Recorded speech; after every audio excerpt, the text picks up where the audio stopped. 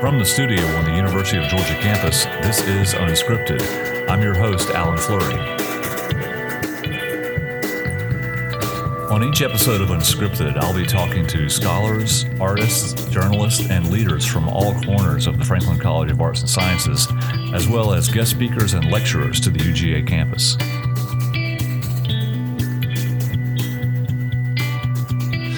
My guest today on Unscripted is journalist and best-selling author Paul Tough, a contributing writer to the New York Times Magazine, where he has written extensively about education, parenting, poverty, and politics. His journalism has appeared in The New Yorker, The Atlantic, GQ, and Esquire, as well as the public radio program This American Life. Tough is the author of How Children Succeed, Grit, Curiosity, and the Hidden Power of Character, and most recently, The Years That Matter Most, How College Makes or Breaks Us.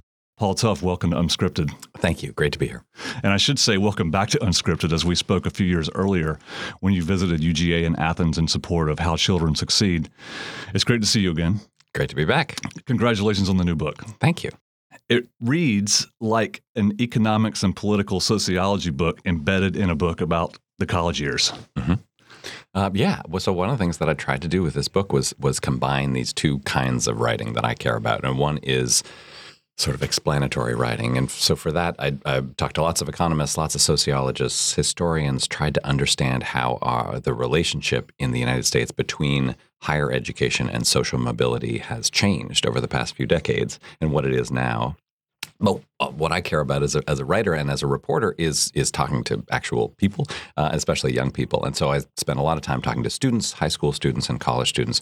And I wanted to try to tell this story through their experience, through what it is like to be a student, and especially a student from modest circumstances at this particular moment in American educational history. And those students are under quite a bit of pressure. Higher education is doing a lot of heavy lifting in the context of our democracy. It is. I mean, it should.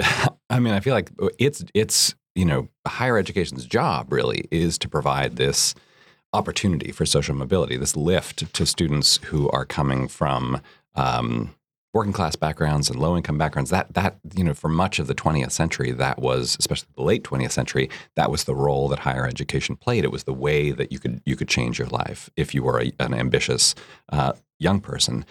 And now that has really changed. And so there's pressure on the institutions, but certainly pressure on the individual students as well. Right. To find the right place, to find the right fit for yourself, and to find this route to career happiness or satisfaction. Meanwhile, there are other factors at play that are not exactly leveling the playing field. Yes, the system of higher education is such a complex one. We do not have a centralized system with one overlord controlling it all, and so there are lots of factors at play. There are, there's the economics of just paying for college. There are the different advantages that different groups get in applying to college, everything from the education you get in K-12 to, SAT tutoring, the extracurriculars you do. But at every step of the way, what I found in my reporting is that more so than in the past, children who grow up in families with lots of advantages have a really significant leg up when it comes to college applications and admissions, but to college as well. And so higher education, it now plays this role of further dividing people rather than bringing them together as it used to. Despite our efforts to help those who are at a distinct disadvantage. Yeah, I mean, sometimes those efforts work. So there are ways in the system that playing field gets leveled, but there are so many countervailing pressures that make those small fixes inadequate to the big inequalities in the system. Do you think everyone on this field, if we can continue that analogy, wants the same thing? No, I don't. I mean, I feel like I feel like we are confused about what we want. And so I don't think that we are totally honest or self-aware when we talk about what we want out of our higher education system. And that is a lot of, you'll find in the book that there are these moments when institutions and individuals sort of say one thing and do another. And that was something that sort of just kept happening in my reporting. Individual institutions, the College Board, U.S. News, all of these different players will talk a lot about equity because I think we all believe in that to a large degree. But we've created a system right now in higher education that really feels to many people like a zero-sum game, in contrast to the past, where higher education was thought of as this collective public good. The system has now evolved, and we've pushed it in ways that make it feel more like a consumer good, more like a competitive playing field where if my kids benefit, yours lose, and vice versa. And once that happens, then all of the talk about equity is undermined by the fact that we feel like we are all competing for scarce resources in a market where everyone cannot win. Well, because to a great extent, we are doing that. And a lot of it falls back in the language even that we're using here today. When we equate value to this more abstract concept of knowledge and educating ourselves and credentials. Yeah, I mean, so one of the things that I think makes thinking and talking and writing about higher education so complicated is that there are at least two things going on at once when students are in college. One is, so if you look at it through the lens of an economist, they talk about human capital formation, this very very romantic idea of reading great books and learning important things. Whereas for individual educators and students, what it really feels like is you are figuring yourself and the world out, right? It's this ideally, it's this amazing time where you are being exposed to new things, gaining independence, learning who you are, learning how the world works. And so the reality is that both these things are going on at the same time. And so I feel like the human capital formation is going on even when people are, reading great books and thinking deep thoughts. In a knowledge economy, all that stuff matters. And so I feel like if we don't pay attention to that side of things, to the way that value is being added in terms of future earnings, we will lose sight of the inequities that exist in that system. The book emphasizes a few disconnects that stood out to me. One is the kind of, for lack of a better term, abstract theorizing about education and how we can level the playing field and how we can expand opportunities for people. And the sheer gravity that people feel to escape the circumstances they might be in with their family, with their friends, in their town. And you write a lot about scenarios, anecdotes from rural areas.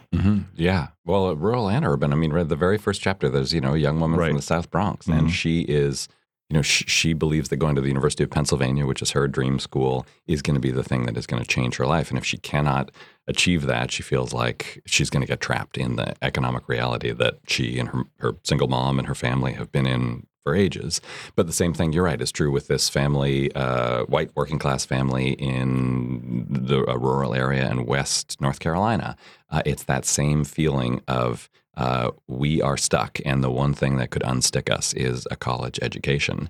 I think there are economic realities behind that, but I think we also sort of mentally, emotionally, psychologically imbue college with this sort of magical thinking that this is the thing that can change an economic reality for a family, for an individual, for a community. But they also might face some resistance from that community itself, and that's something that's hard to describe and almost impossible to quantify. Yeah, it's really hard. And in fact, that's where there's this real difference, I feel like, between those. I mean, I don't want to oversimplify it, but I did notice this real difference between those urban and rural communities. So this young woman, Shannon Torres in the Bronx, her community, not a lot of people going to college. No one in her family had ever been to college.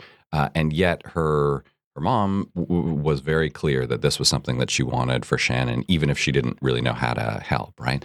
Whereas this woman, Kim, the white working class rural woman in Western North Carolina, she similarly had great ambitions for herself and wanting to escape and change. But her family, also no one having gone to college before her, was really trying to hold her back. They just felt threatened by the idea that she would go off to college. It would be a betrayal of the family, the community, the culture. It seems like it's a thing that is self-exacerbating and almost impossible to touch from the outside. Yeah. Because whenever these, we have these great initiatives that private corporations and public-spirited organizations come up with, and they're well-meaning, but when we boil things down to what others simply must do, it seems kind of patronizing and naive. Yeah, I mean, at the same time, I feel like it's important to give those young people that opportunity, right? So if Kim does want to go through this jarring transition with her family, as she decided she did. She went off to Clemson, not too far away, a couple 100 miles away in South Carolina. But that was a big change for her and her family. The thing that is frustrating for me about her story is that so she has all these pressures at home, all of these things in her community and her family that make it hard for her to go through the sort of change that she wants, to get a college degree, to become a scientist, to leave Taylorsville. But then the institutions make it hard as well, right? So for a young person like that who wants to do that, who wants to go through that shift, I feel like those are the young people we need to give lots of helping hands to. And we don't. I don't think we have a great system in place to help someone like her make it out. No, I agree, and it seems they seem difficult to reach as many opportunities as we can spell together, try to put on the table, because that split seems even deeper than, or it exacerbates a greater split. Because I'm sure you hear about this time from time in some quarters, this question of, is college worth it? Should everyone go to college? Is college meant for everyone? That question seems absurd to me, and yet it's legitimate. Oh, it's totally legitimate. And I feel like that in a way that's sort of three different questions that all get conflated into one thing. Right? Yes. Like, so, and so I spent a lot of time trying to think through that "is college worth it" question. And so one group of experts who weigh in on that is economists, and their short answer is yes. That right now the college wage premium, as economists call it, the amount that you can on average increase your earning power by having a BA versus a high school degree, is as high as it's ever been in American history. So all the big signs in the economy are that a college degree is entirely worth it. But there are complications that didn't used to exist in the past, because we have defunded our public higher education to such a degree. You can't do what you could do in an earlier generation and pretty cheaply experiment with college. Say, well, I'm not quite sure, but I'll take a couple of years of community college and see if it works. And sometimes it would, and then you go on and get a degree. And that kind of investment was not really expensive, because it wasn't very expensive to go to college. Now it is, because we don't publicly fund higher education the way we used to. Doing a couple of years of public college can be really expensive and put you into a lot of debt. And if you're not sure about what you're doing and you drop out, you can end up now really suffering financially as well as in every other way because of trying a college degree and not finishing it. And the thing that you really need to do if you're going to go to college at all is go there without a mind about what you're going to do. Yeah. Because it should be a time of discovery. Right. Yeah, it seems impossible. Right. And so we put all of this pressure now because of the way that the economy and the educational system has changed. We've put all this pressure on, 18 and 19-year-olds who are not constitutionally built to take that kind of pressure, right? That is not what college is supposed to be. It's not supposed to be something where there's enormous financial and economic pressure on you, where you need to make all the right decisions all the right time, or you're going to be ruined. And if you get everything right, you're going to, have this tremendous advantage. The fact that there's so much pressure on those years, I think, is part of why young people are so stressed out right now. Unscripted is a production of the Franklin College of Arts and Sciences, the oldest, largest, and most academically diverse college at the University of Georgia. More than 650 faculty members provide instruction in every classical discipline and all branches of empirical inquiry. Critical thinking skills, from languages and literature to biological sciences, build the foundation for every profession as they empower students to be informed, engaged citizens. For more on Franklin College, visit franklin.uga.edu. Welcome back to Unscripted. On this episode, we're speaking with New York Times bestselling author Paul Tough about his new book, The Years That Matter Most. The book delivers fresh insight on how the American system of colleges and universities helps and hinders young people, especially low-income and first-generation students. Do you think that taking the financial aspect, that pressure out of this is going to, first of all, is it possible? And then what would that do to the dynamic itself? I think it would return it to, well, it would do two things. First, okay, let me start with your first question. Sure. Is it possible? Yes, absolutely. I mean, the big shift that has to happen is for the public to finance higher education, public higher education, rather than individual students. And that's why we built our public higher education system. That's what we did in the past, and that's what every other country does. When the public funds higher education the way that the United States used to, there is just less pressure on those students because they have the ability, if they know exactly what they want to go right through and get a degree. That's straightforward, but it also is lower risk if you want to spend a couple of years trying this major, trying that major, and figuring out exactly what you want. So if we change that, if we can lower that pressure, will things change for students? Absolutely. And I think that is the system that we had a generation or two ago, where a good state higher education system had lots of different options. Ideally there's a network of community college.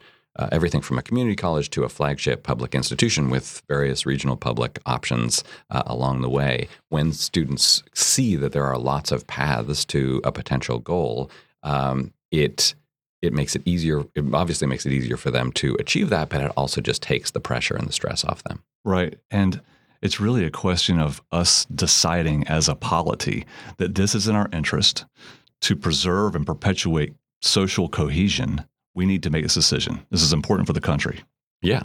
Yeah. I mean, to me, like those two things go together, cohesion and opportunity, right? That when opportunity through higher education is widely distributed, it creates a sense of social cohesion because it creates a sense of fairness and a sense of cooperation rather than competition. So that this sense of like my kids are competing against your kids and only one can emerge victorious, that undermines my relationship with you as a fellow citizen, right? If we're in competition for opportunity.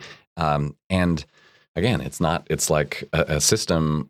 So I'm from Canada, right? And so when I go up there to visit, it is just so striking the way that the higher education system there functions differently. It is much sort of flatter. There are lots of very good colleges. There are not the sort of extremes of highs and lows that there are in the United States.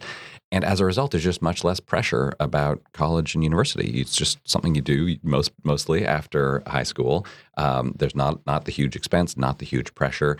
And as a result, you have both a more educated population, but also a more evenly educated population, not a sort of winner-take-all system the way we have here. Right, and we understand the dynamic, the data, and all the information much better than we ever did. We have a lot of fascinating statistics and a lot of interviews with economists in the book that support these ideas. And generally, a lot of times they trail off into more bureaucratic fixes.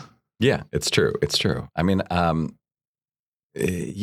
feel like economists have really painted this portrait now of the inequities in higher education that we didn't know even a few years ago. The main one for me is this study by Raj Chetty, the economist who, when I was reporting on him, was at Stanford. Now he's at Harvard, and a number of colleagues. This thing called the Mobility Report Cards project that by looking at tax records that going back generations, looked at the relationship between higher education and social mobility, how American families rise and fall in the economy and how that connects to the educational opportunities they take. And so we now have this picture of how that works, both the effect that a college education has on mobility, but also the inequities. I mean, so he was the one who was able to show how at individual institutions, how the student bodies were made up. And so he found, for instance, that at the Ivy League colleges, 2/3 to 3/4 of the student body were people who had grown up in students who had grown up in families in the top income quintile, and only 2 or 3% were from the bottom income quintile. And so I think people had known that it wasn't a total level playing field in those institutions, but I think the depth of that inequity hadn't become clear until economists like him were able to paint that portrait. But you're right. I think we are conflicted right now about whether the solution is those sort of bureaucratic fixes. Let's try this, this intervention, this mailing out these packets, watching this video, or whether whether the data pushes us towards a bigger kind of fix. Because his analysis really brought into the clear whether the question is that the problem of the student, or is that the problem of the university? Yeah, and I think policy people and economists have been really divided when we see these inequities. And I do think that there is, on the part of institutions and on the part of people who do have degrees, there is a desire to think of this as as a problem of the students, right? The students are making bad decisions. They're doing something wrong. It's their fault. And the way we can fix it is by tweaking them in some way, right? Giving them more information or more a push in some direction or another. That doesn't work if the problem is us, right? If the problem is the system, the institutions, and the way that the public supports it. And so I feel like the field is divided right now in terms of which kind of solution is necessary. That's one insight I thought was really important, that there was an assumption that there are all of these high-achieving poor kids that just aren't applying to colleges, which isn't the case. Yeah, I mean, it is the case in some ways that there is this way that, students like this young woman, Kim, this very good student from a white working class community in North Carolina. It is true that they are tending to make decisions not to apply to really selective colleges. I just feel like we haven't yet figured out exactly why that is. And I think the assumption, economists like information, right? Their basic idea is when consumers have the right kind of information, you get a totally efficient system, right? And higher education is not an efficient system. No, it isn't. The process of deciding where you want to go to college is not an efficient process. And so information did not change that. The reason that those students, I think, are making that decision has a lot to do with money. They genuinely feel, and I think they're right, that going to the kind of colleges they would like to go to is going to be super expensive for them and their families. But I think there's also all of these complications of family and history and culture that economics has a hard time measuring and dealing with. Well, you pointed up the reality that as opposed to the past when the high-achieving students were kind of regionally dispersed around the country. Mm-hmm. Now they're all clustering at the best schools. Yeah, and that is a big change that I feel like we have not come to terms with, right? Yeah. And this goes back decades, that there was this era where mostly students, especially including high-performing students, would make their decisions based on geography. If you're if you're a student at a great student in a small town in Georgia, you would go to a Georgia public institution. And now those students feel the pressure and the opportunity to go to the most selective institution that can admit them. And so that has changed things for those students, but it's also changed things for the system because it has led, again, to this sort of winner-take-all situation where certain institutions now are admitting students with very high test scores, and those tend to be students with very high incomes. And so, there's both a clustering in terms of test scores, but also a clustering in terms of income. So as a journalist, it's not your job to win friends. How is all this news going over? How are students taking this in, first of all, when you speak with them, if you ever do, to groups or parents? I mean, I think students appreciate seeing the big picture, because when you are a high school student applying or a college student arriving in college, you everything about the way that we give information to students is very narrow, right? We just encourage them to think about themselves sort of in a vacuum, like here are your ambitions, where you should be applying, what your test scores are, and that I think that puts a lot of pressure on students. It can be a little exhausting. And what I hope the book does for those students is lets them see a bigger picture, how their own ambitions and obstacles exist in the context of these bigger systems. And so I don't know if it's succeeding at this, but my hope is that in giving them that bigger context, it takes some of the individual pressure off them. I hope so too.